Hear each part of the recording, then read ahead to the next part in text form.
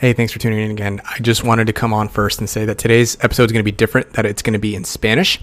It's going to be basically centered towards the Spanish-speaking population, where I had Mauricio Gutierrez come on.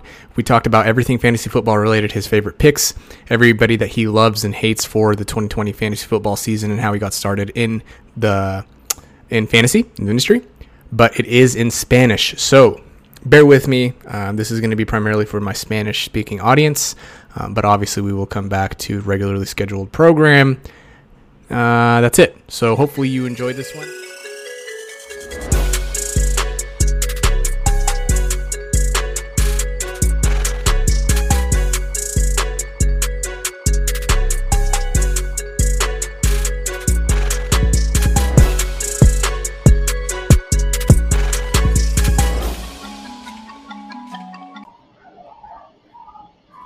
Buenas tardes, buenos días. ¿Quién sabe cuándo vas a oír esto? Yo soy Edwin Porras, doctor de terapia física. Hoy me estás oyendo en español porque tengo, ¿cómo se dice guest, Mauricio? Invitado. Un invitado bien especial. Y vamos a hablar en español porque es de México. Mira, es analista de Fantasy Football, aprobado por Fantasy Pros, clasificado 38 de 122 analistas en competencia de exactitud en Fantasy Pros en el 2018 y luego 32 el año pasado. Fundador de Estadio Fantasy 1 en Twitter, colaborador NFL y NFL o NFLX y NFL Español, el miembro de FSWA, también juega en el Scott Fish Bowl, también en el Estadio Fantasy Bowl, que estoy invitado también, estoy listo para ganar en ese, y también en el Kings Classic. Estamos hablando de @Gutierrez NFL. ¿Cómo estás, mi amigo? ¿Cómo estás, compadre? Edwin, muy bien, muchísimas gracias por la invitación, muy contento de estar en tu podcast. Seguramente a tus escuchas se les hará raro escucharte en español, pero como lo hablábamos desde la primera vez que entramos en contacto, es un orgullo poder encontrar gente latina generando contenido de fantasy fútbol, de esto que nos apasiona. También yo te lo decía fuera del aire, muy agradecido por el contenido que tú generas en general y específicamente en Fantasy Points con tus reportes médicos muy atinados, y a mí me encanta el hecho de que digas que tal cosa como el injury prone no existe. Eso sí, ¿verdad? De todo lo que vamos a decir, me da mucho gusto que no tampoco quieres hablar del injury prone, porque no, a mí no se me hace que es algo que debemos de darle mucho tiempo. No, pero mira, Mauricio, te encontré el año pasado y miré que eras el único latino que podía hallar que jugaba fantasy football. Eres como ¿qué es la palabra? El pionero, ¿verdad? Se me hace que eres como pionero, ¿no? ¿O hay más latinos que no me doy cuenta? Hay más, ya han surgido más proyectos, lo cual me da mucho gusto, pero sí, fui pionero hace 5 años, comencé con estadiofantasy.com, creí que había un vacío para el mercado latino, que no había nadie generando contenido de fantasy en español, y dije, de aquí soy, y me puse a escribir. Yo ya venía escribiendo de NFL en español, pero de hobby realmente, y también de hobby inicio con este análisis de fantasy en español, y ha crecido exponencialmente el mercado latino, no solo en México, sino Argentina, Brasil, Chile, Perú, Centroamérica, incluso en España. También la gente está jugando fantasy y ha crecido muchísimo el gusto por este juego. Pues mira, acabaste 38 y luego acabaste 32 en esta competencia de Fantasy Pros, donde hay, oh my gosh, casi 200 analistas que ponen los rankings, y sí, has acabado muy bien. O sea, ¿cómo lo haces? Me ha ido muy bien.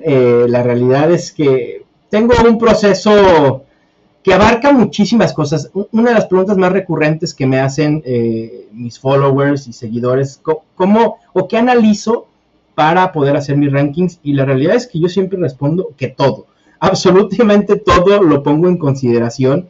Obviamente hay algunas métricas y proyecciones que tienen mucho más peso que otras cuestiones, pero creo que un analista de fantasy no puede descartar absolutamente toda la información que puede tener a a su alrededor.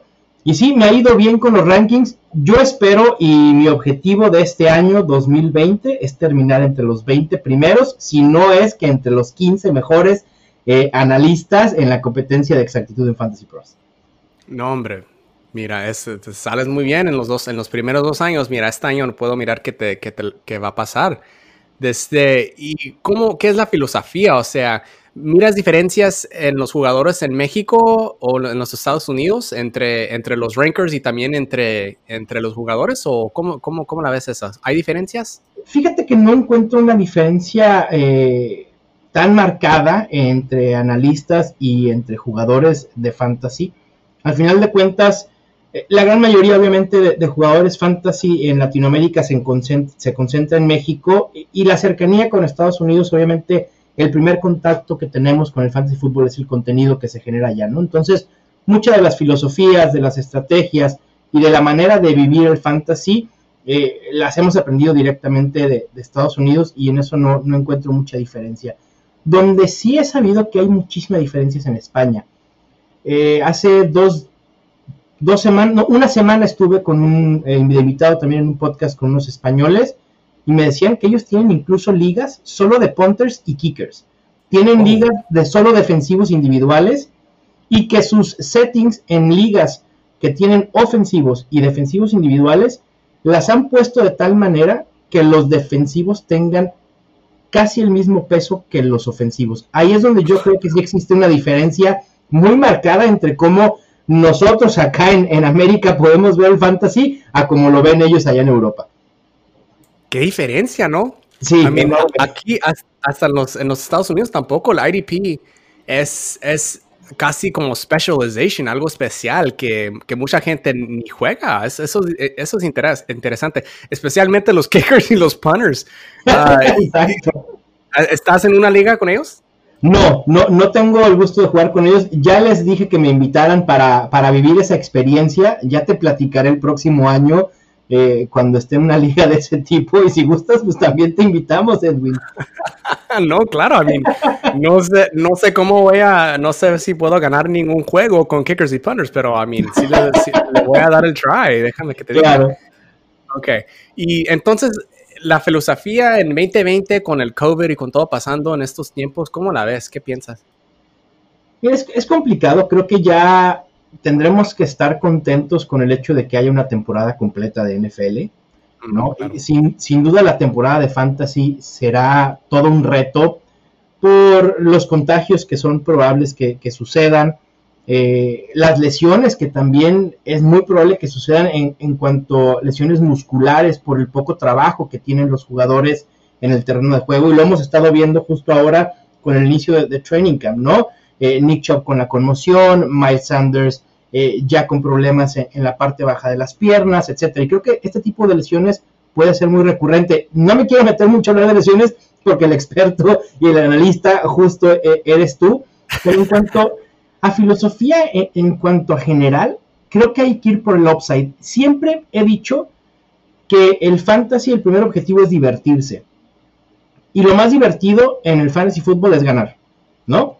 Entonces, siempre buscar a ir por el home run, es decir, el upside, el potencial en cada ronda. Hay mucha gente que dice en primera y segunda ronda que sea lo más seguro posible tus jugadores, pero también dentro de esa seguridad que te representan los primeros, los jugadores que vas a seleccionar en las primeras 2 rondas, hay unos que tienen mucho más upside que otros, ¿no? Entonces, creo que este año más que en otros, hay que buscar ese upside en todas las rondas, de buscar ganar a como dé lugar. Si se tiene que arriesgar quizá de más, hacerlo, porque al final de cuentas no sabemos cómo vaya a desarrollarse la temporada, ¿no? Entonces, pues, ¿por qué no jugar el todo por el todo? No, sí, eso sí Y también en fantasypoints.com, Scott Barrett siempre habla del upside también, este año especialmente habla del upside. Es que no sabemos qué va a pasar, como dices tú, o sea, puede ser que en el Super Bowl va a ser, Chad Henne contra Blake Bortles, porque todos los jugadores tienen COVID o se infectaron. ¿Sí me entiendes? O sea, puede ser que eso pasa. Es que no sabemos qué va a pasar.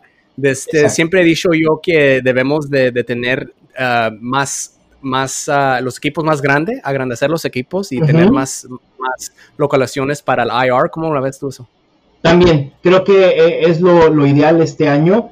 Yo ya he grabado varios episodios al respecto, tanto en el Estadio Fantasy Podcast como en otro podcast en el que participo que se llama La Cueva del Fan, en el que justamente hemos hecho énfasis en que los comisionados deben de, ya sea aumentar los espacios en banca o poner estos espacios de IR para poder tener flexibilidad en cuanto al manejo y la administración de nuestros equipos, porque en todo caso vamos a tener que empezar a desprendernos de jugadores muy valiosos que a lo mejor elegimos, no sé, cuarta, quinta, sexta ronda por este tema del COVID, y sin estos puestos de IR no vamos a tener esa flexibilidad y habrá que, como tú dijiste, a Chad Hinn, a lo mejor hasta Matt Barkley, ¿no?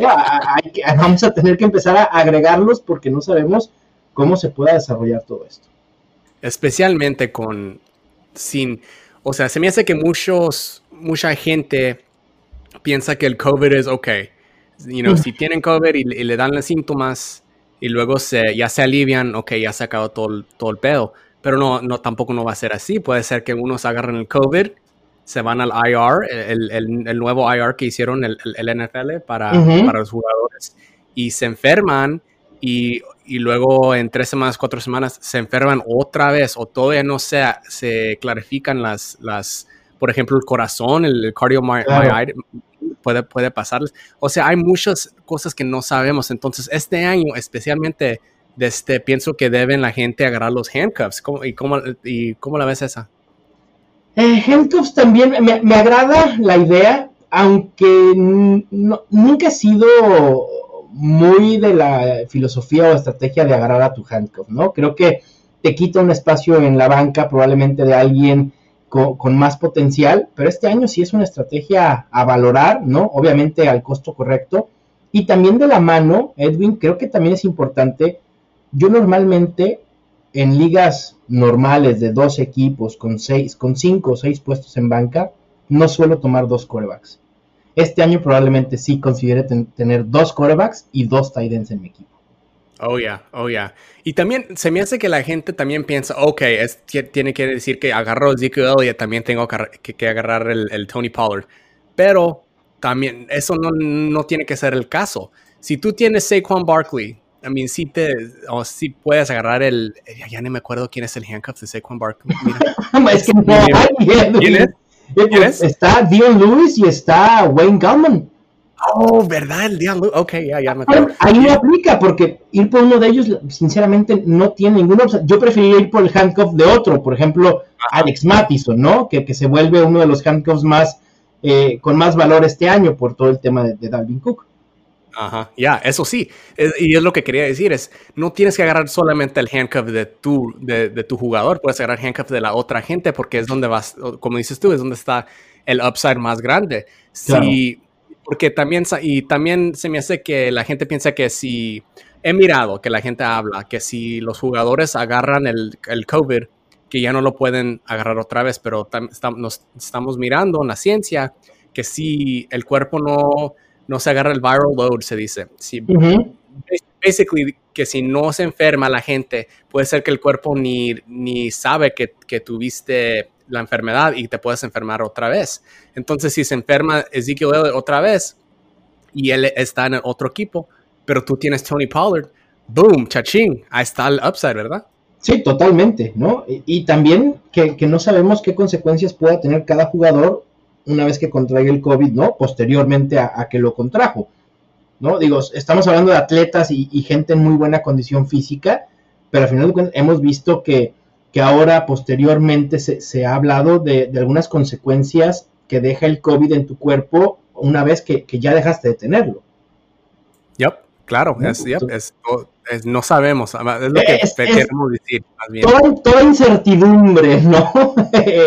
en lo que pueda pasar. Pero sí, sin duda la estrategia de los handcuffs es muy buena y como tú bien dices, no necesariamente tiene que ser el handcuff directo de tu corredor. Yep, exactamente.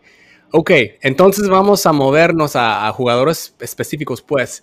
Dime un jugador, y aquí puse en el papel también, mira. Dime un jugador que que en cada puesto podemos empezar con quarterback que quieres con todo el corazón, Mauricio, con todo el corazón en el año 20. Como el Matthew Berry, love. Sí, el love and hate, ¿no? Vamos a hacerlo. ¿A quién quiero con todo el corazón este año? Ay, jole. ¿Tienes un quarterback o running back? Sí, quarterback tengo, creo que estaría entre Matthew Stafford, Daniel Jones y Carson Wentz. Pero creo que hasta 3, míralo. 3, pero el tema, me voy a enfocar en uno y creo que voy a mencionar a Carson Wentz porque creo que es el que tiene, o el que ha demostrado poder tener más potencial fantasy en los últimos años, ¿no? Me gusta la situación en Filadelfia, a pesar de que no cuenta con muchas armas aéreas, creo que la llegada de Jalen Reagor ya es una mejora a lo que hubo el año pasado. Ahí está Zach Ertz, está Dallas Goedert y por supuesto que el regreso de Deshaun Jackson, que a pesar de sus 34 años, pues todavía puede ser el arma profunda para Carson Wentz, ¿no? A mí me gusta ese quarterback, sobre todo por el ADP en el que se está yendo. Oh, sí, también el Carson Wentz es uno de los que le dicen injury prone. Le dicen, no, Carson Wentz es injury prone. Oh, my gosh. No, bueno. ¿Sabes qué? Hice un injury profile en Carson Wentz y escribí 1,400 palabras escribiendo por qué no está injury prone Carson Wentz. A ver qué dice la gente. No sé, pero a mí también, mira, con todo el corazón, yo también amo al Carson Wentz. Puse en Twitter que escribí un injury profile y que parece un love letter, una tarjeta, ¿cómo se dice en español? Una tarjeta de amor, sí. Ajá, para Carson Wentz. So, sí me gusta esa. Y luego en running back sabemos ya de verdad, sabemos de Christian McCaffrey, sabemos de Saquon Barkley, hasta Miles Sanders, CEH en Kansas City. Pero ¿quién amas con todo el corazón? ¿Uno de esos o otro? No, obviamente me gustan esos y sabemos de su potencial fantasy. En Twitter me he ganado a pulso el apodo de Maur-ixon por mi amor a Joe Mixon esta temporada. Me gusta, sí me gusta. Sí, Maur-ixon Gutierrez, entonces creo que Joe Mixon es un jugador que he subido en rankings últimamente. Desde mayo que empecé a hacer los rankings, lo he subido considerablemente. Lo tengo con mi running back 7, solo por debajo del top 5 y de Clyde Edwards-Helaire. Creo que ha demostrado tener talento. Si bien no cuenta con la mejor línea ofensiva por mucho en la NFL, la adición de Jonah Williams creo que puede abrirle mucho más huecos. Fue efectivo el año pasado en una de las peores situaciones ofensivas, ¿no? Y creo que para Joe Mixon no puede haber algo peor de lo que tuvo el año pasado y aún así fue productivo. Entonces yo esperaría que Joe Mixon se consolide como una opción top 10 de running backs con algo de upside para incluso que nos sorprendería terminando entre los 5 mejores. Ándale, pues quiero jugar así como hacen en Fantasy Focus Podcast con Matthew Berry y Phil Yates. Entonces quiero hacer un name game contigo. ¿Cómo la ves? Venga. Con Joe Mixon. Lo hacemos, ¿sí? Ok. Obviamente no vamos a decir Saquon o Christian McCaffrey. Esos por supuesto, o sea, esos son los top dogs que se dice. Déjame empezar aquí en fantasypoints.com, en los rankings. Voy a agarrar unos running backs y le voy a decir a Mauricio unos nombres. No supo él que iba a hacer esto, pero se lo voy a hacer. Voy a decir unos nombres y él me va a decir si prefiere a Joe Mixon o otro jugador. ¿Está listo? Venga, listo. Ok. Joe Mixon o Aaron Jones? Joe Mixon. Okay. Joe Mixon o, a ver, Nick Chubb. Joe Mixon. Okay. Joe Mixon o Josh Jacobs. Joe Mixon. Hijo de el amor está por todos lados con Joe Mixon. Maur-ixon. Sí, tienes que cambiar el nombre. Ok, Joe Mixon. Lo más loco, y no sé quién será el siguiente nombre, pero yo incluso estoy dispuesto a elegir a Joe Mixon, y a lo mejor aquí van a decir, este compadre sí está loco, por sobre Derrick Henry este año. a ver, ok, ¿estás listo? Ok, Joe Mixon o Clyde Edwards-Helaire. Clyde Edwards-Helaire. We found the line. Hallamos la línea, ahí está. Ok, pero tengo otros también. Quiero saber, a ver, Joe Mixon o Derrick Henry. Joe Mixon. ¿Verdad que Joe Mixon? Ok, Joe Mixon o Miles Sanders. Si sabemos, si sale que Miles Sanders todo está bien y tiene su salud y todo, Miles Sanders o Joe Mixon. Fíjate que Miles Sanders es otro jugador que me encanta este año con el upside que puede tener. Y yo creo que fue Tom Broley justamente en Fantasy Points que dice que Miles Sanders está listo para ser un caballo de batalla, un horseback, ¿no? Aún así, prefiero ligeramente a Joe Mixon. Ok, sí. Sí me gusta. Ok, Maur-ixon. Vamos ahora en wide receiver, pues, dime un jugador que tienes en tu corazón. Calvin Ridley. Oh, ok, a ver, tengo interés en este. Tengo questions, a ver. Vamos a empezar otra vez con el name game. Ok, Calvin Ridley en fantasypoints.com. No voy a decir, ellos lo tienen también. Pretty high. No sí, pensaba que lo tenían tan high. Sí. Ok. Calvin Ridley o Cooper Kupp. Calvin Ridley. Ok. Calvin Ridley o DK Metcalf. Calvin Ridley. Ok, a ver. Calvin Ridley o AJ Brown. Calvin Ridley. Mira, ya no eres Maur-ixon, ya vas a ser Maur Ridley. Ridley. Sí. Maur Ridley. Ok, a ver, déjame darte otro. Calvin Ridley o Juju Smith-Schuster. Calvin Ridley. Oh my gosh, Mauricio. Hijo, estoy sorprendido, déjame que te diga. No estoy muy alto en Juju Smith-Schuster esta temporada, Lo tengo como el wide receiver 15, justo debajo de Calvin Ridley y de Robert Woods. Ok, a ver, vamos a turn up the heat, como dicen, ok. Calvin Ridley o Odell Beckham Jr. Odell Beckham. Ajá, claro, yo también, ok. Sí. Ok, a ver, déjame darte otro dos. Kenny Golladay o Calvin Ridley. Kenny Golladay. Ok. Yeah, baby. A ver, uno más, porque una gente le gustan mucho este jugador. No sé, a ver, ¿cómo la ves tú? ¿Adam Thielen o Calvin Ridley? Yo no estoy muy alto en Adam Thielen. Justo es de esos jugadores que tengo más arriba en mi ranking, pero no lo seleccionaría para esperar y tener a Calvin Ridley. Así que Calvin Ridley. Ajá, claro, ok. Yeah, sí me gusta, sí me gustó. Ok. Maur-ixon o Maur Ridley, ¿cuál quieres? Maur-ixon en primera ronda y Mauricio en cuarta. Está bien, pues. ¿No? Ok, a ver, dime un tight end, pues. Me gustó el wide receiver, ok.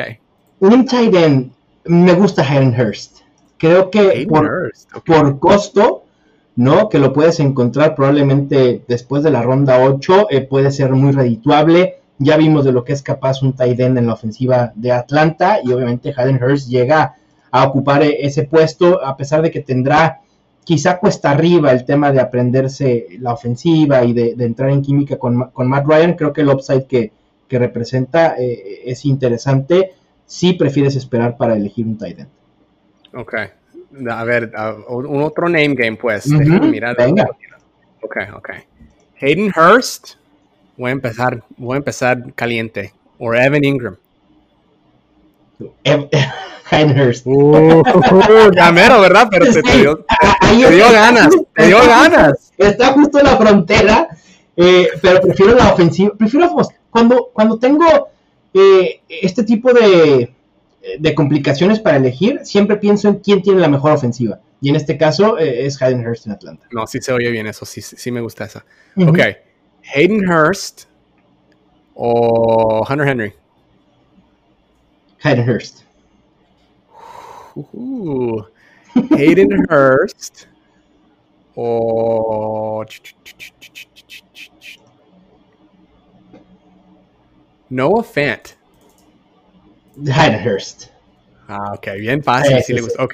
Sí, está fácil. Me gusta Noah Fant, sobre todo en talento, ¿no? Creo que también son dos opciones, tanto Noah Fant como TJ Hawkinson, de tight ends muy talentosos que fueron seleccionados muy alto el año pasado y que también están pasando un poco desapercibidos entre la comunidad fantasy y que puedes encontrar en últimas rondas y que pueden ser muy, muy redituables, ¿no? No, sí, I agree, 100%. Yeah. Okay, turn up the heat otra vez. Okay. Hayden Hurst o Zach Ertz.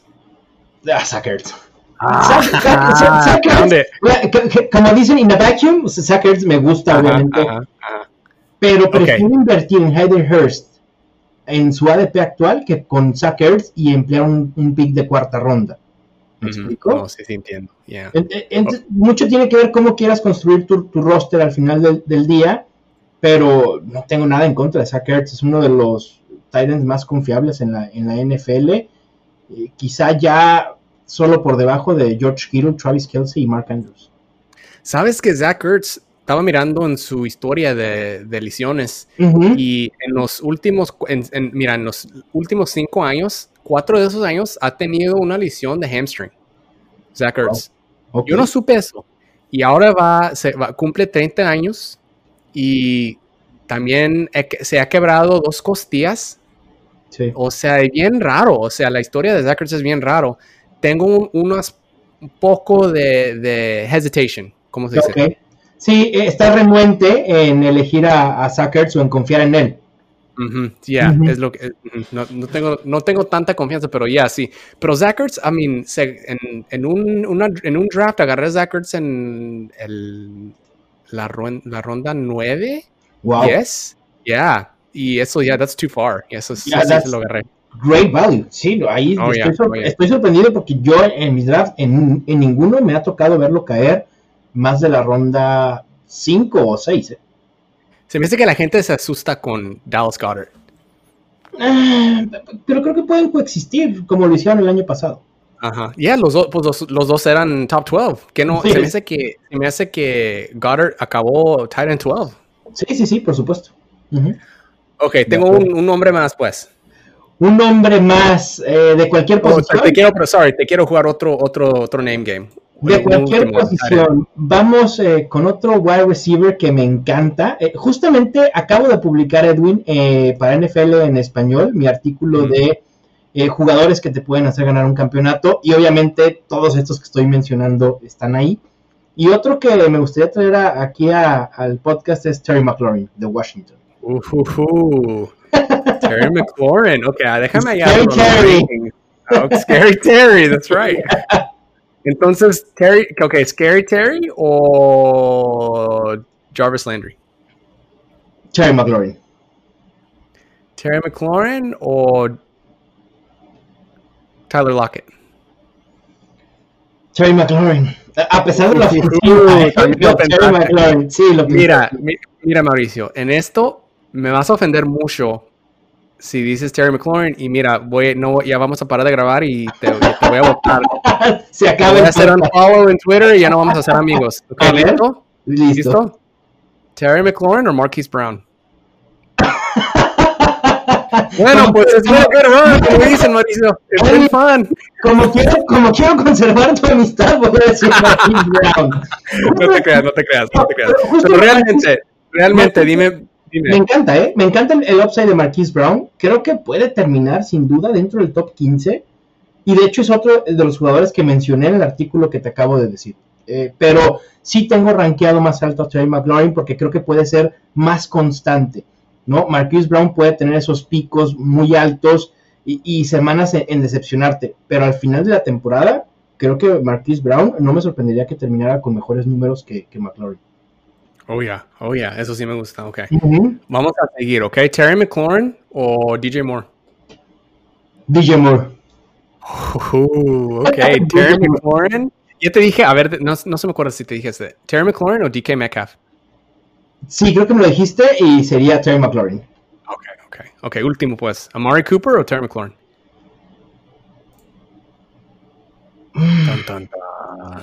Terry McLaurin. Estoy evitando a Amari Cooper en absolutamente todos mis drafts. Ok, sí me gusta. Ándale pues. Y esos jugadores que hablamos de Calvin Ridley. Calvin Ridley es number en fantasypoints.com, es wide receiver 12. Y a ver, déjame ver. Y luego Terry McLaurin en fantasypoints.com es wide receiver 21. 20. Y luego Joe Mixon es running back 7. So ellos también me encantan un Joe Mixon, también como Maur-ixon. Y ¿quién más? Hablamos también de Hayden Hurst. Y en fantasypoints.com tienen Hayden Hurst tight end 6. Wow. Yeah. me ganó Fantasy. Sí. Ok, ahora empezando the opposite, pues.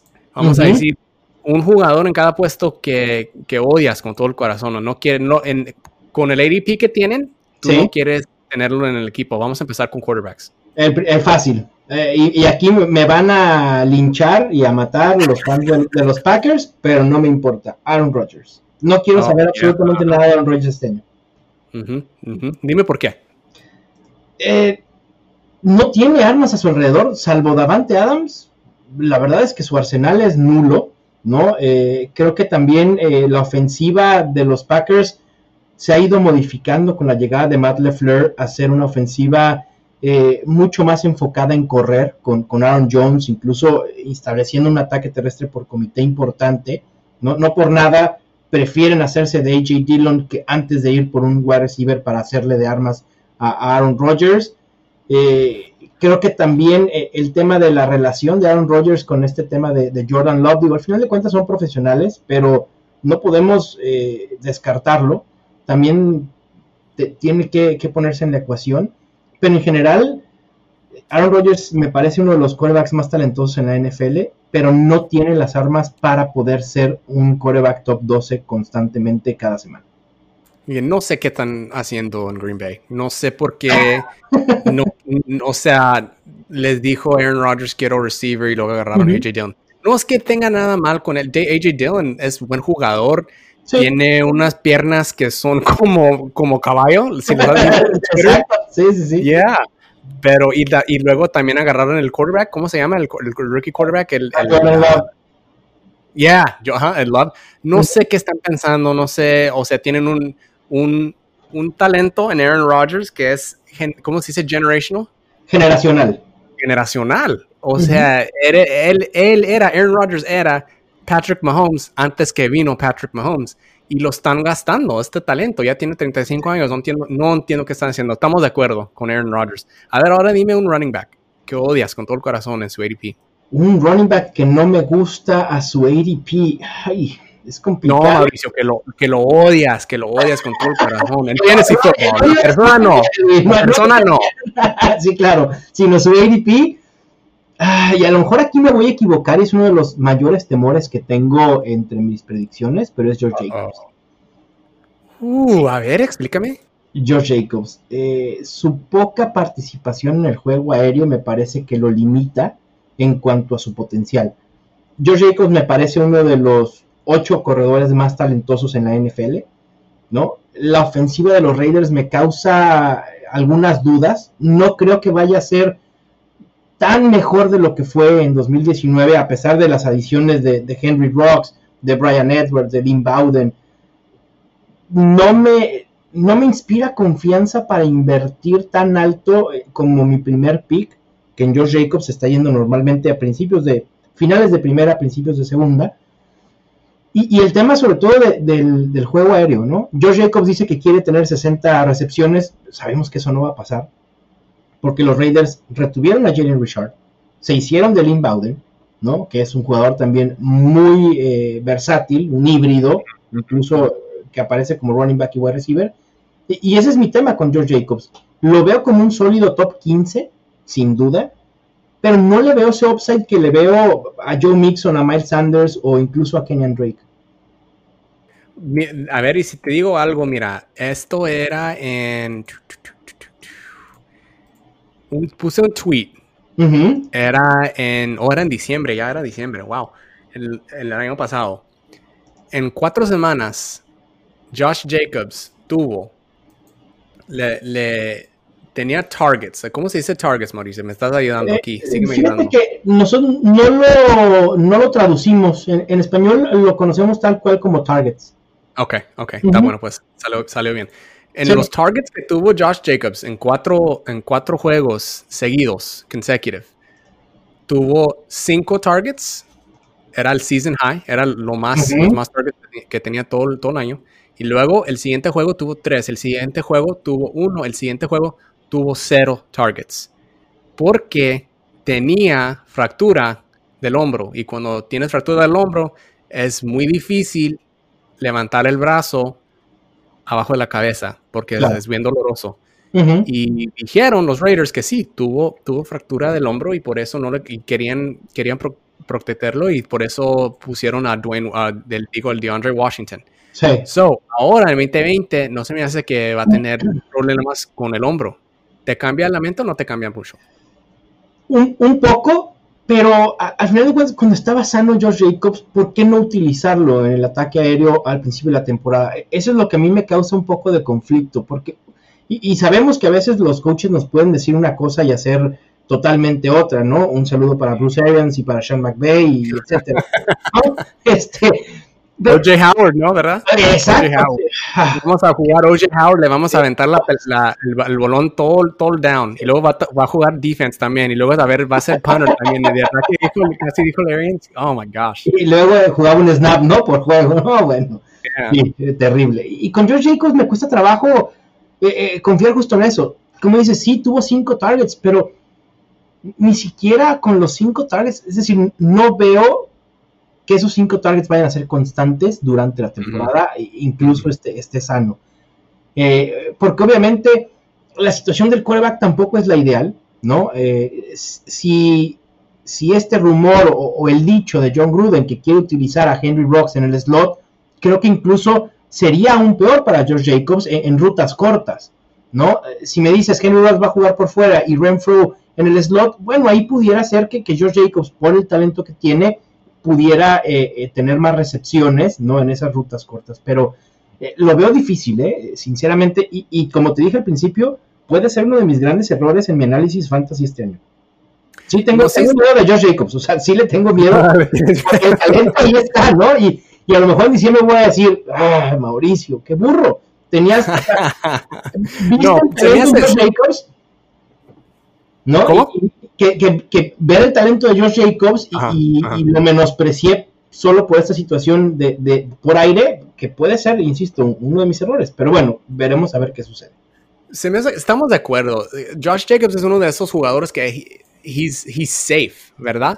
Claro. O sea, es alguien que si lo agarras en top 15 pick, sí te sientes bien, o sea, te sientes relajado, o sea, sí estás contento que lo tienes, pero también no hay tanto upside, ¿verdad? No parece que hay como, hasta si le dan 5 targets cada juego, el upside todavía no está ahí, o sea, más bien quieres a alguien como Miles Sanders o Joe Mixon que tienen un upside más grande, se me hace lo que estás diciendo, ¿verdad? Sí, totalmente de acuerdo, y Josh Jacobs, si lo pueden conseguir a principios de segunda ronda, mediados de segunda ronda, emparejarlo con algún otro running back justo de los que estamos hablando que tienen ese upside, me parece ideal. Oh, es slam dunk, ¿verdad? Yeah. Imagínate con CEH y Josh Jacobs, no se me hace que ya lo puedes hacer en esos IPs. Sí, no, claro, no creo que suceda, pero sería, espectacular. Ok, y vamos a movernos pues a wide receiver. A wide receiver por fantasy que lo odias con todo el corazón porque el ADP. A Mari Cooper. Oh, a ver, dime. Lo siento, Cowboys. Me encanta su equipo este año, pero no a Mari Cooper.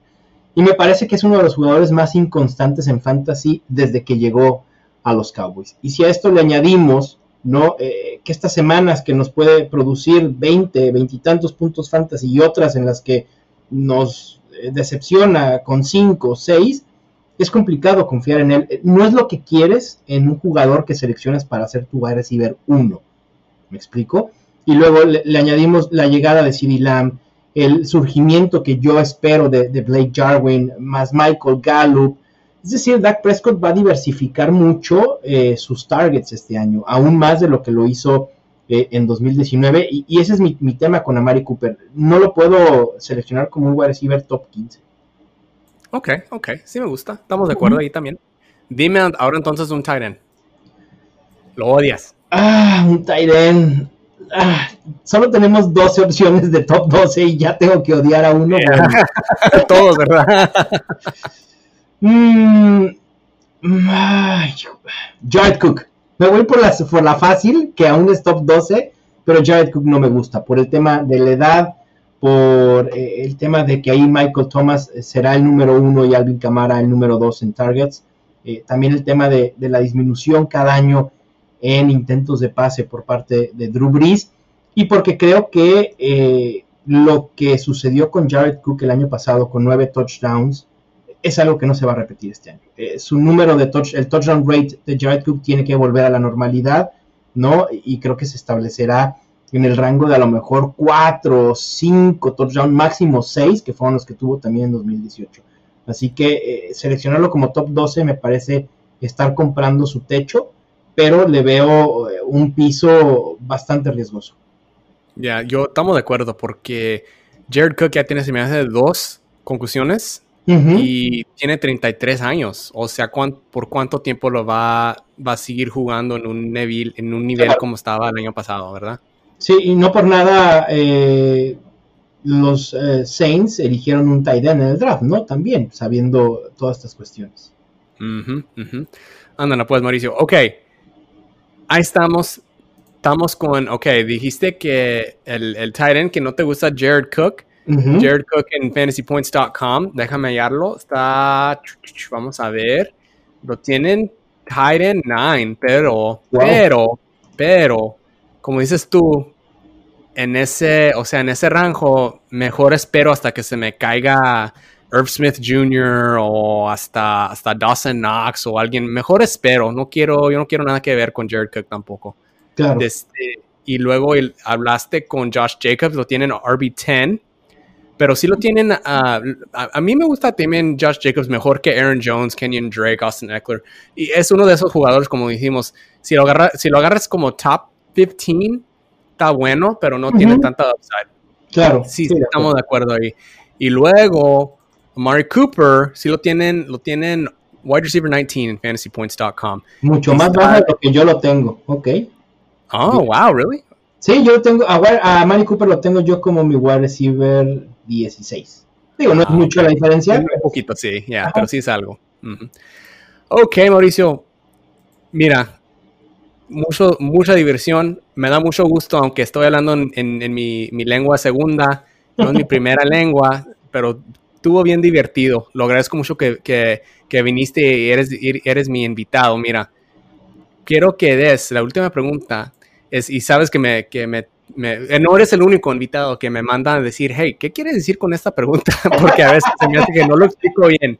Pero la última pregunta, mira, dame una, aquí en el Injury Prone Fantasy Football Podcast, damos vendajes de consejo, algo chico que puede tener que ser con fantasy football o la vida, o sea, las taxas, quién sabe, lo que sea tú, lo que quieras, dime una vendaje de consejo. Mira, yo me voy con el fantasy, pero un tema más relajado, no de algún jugador, alguna estrategia, es que por más que nos guste ganar en fantasy, hay que tomárselo tranquilos, es un juego al final de cuentas, que nos apasiona y que es un hobby que puede llevarnos al límite de emociones, no deja de ser solo un juego, ¿no? Yo he visto en toda mi carrera de fantasy como gente que hace trampa para ganar, que pone en tela de juicio la confianza o la integridad de otro jugador que puede ser su amigo y que se pierde esa amistad solo por ganar una semana, un duelo, o porque crees que un trade no es justo, no vale la pena. Es un juego, hay que tomarlo como tal. Sí hay que ser competitivos, por supuesto, y hay que informarse y consumir contenido para lograr esos campeonatos, pero jamás poner en peligro alguna amistad o incluso su tranquilidad personal por encima del fantasy. No, sí me gusta porque por mí, especialmente, mira, yo voy y miro los pacientes y miro una gente que está, o sea, están enfermos, o sea, yo les estoy ayudando con la salud, ¿verdad? Y se pone mucho ¿cómo se dice en español? O sea, puts it in perspective. En perspectiva. Perspectiva. Cuando vengo y puedo hablar de un juego que es de fantasía, no es, o sea, es juego, como dices tú. Sí. Y el segundo que siento que lo tengo mucho en serio, o sea, demasiado en serio, lo tomo demasiado en serio o me fijo que me estoy enojando por tal vez razón, o sea, no vale la pena, y especialmente cuando se devuelve con la familia o con los amigos, claro. Especialmente no vale la pena enojarnos, ¿verdad? Es un juego por diversión. Así es, Edwin. Ándale pues, Maur-ixon, te agradezco mucho que eres mi invitado, era bien divertido. ¿No tienes algo más que quieres decir antes que nos vayamos? Agradecerte a ti por el trabajo que haces, de verdad, Edwin, me da muchísimo gusto, como lo dije al principio, tener a más latinos y poder entrar en contacto con los latinos que estamos generando contenido fantasy. Espero que no sea la última vez en tu podcast. Yo te voy a hacer y te voy a comprometer de una vez aquí a que también vengas a nuestro podcast. Dices que es tu segunda lengua, hablas perfecto español. Edwin, de verdad, mis respetos, felicidades. Lo agradezco, lo agradezco. Y creo que estaremos haciendo muchas cosas en conjunto, lo cual me emociona y me entusiasma. No, claro. Y voy a aceptar esa invitación, y también quiero decirles a todos los que están escuchando, si especialmente pues tal vez pues of course eres latino, lo que sea, donde sean, si me tienen a mí, si no puedo hablar por Mauricio, pero si tienen un podcast o lo que sea y quieren tenerme como invitado, ahí nomás me manden un mensaje o me ponen en Twitter. Pero eso es todo, pues gracias otra vez, Mauricio. Todos vayan y hagan follow a Mauricio en Twitter @Gutierrez NFL. De verdadmente su nombre no es Maur-ixon, es Mauricio, pero tal vez lo cambia aquí legalmente, quién sabe. Síguelo en Twitter. Sígueme en Twitter también, @FBInjuryDoc en Twitter. Eso es todo y gracias por escuchar.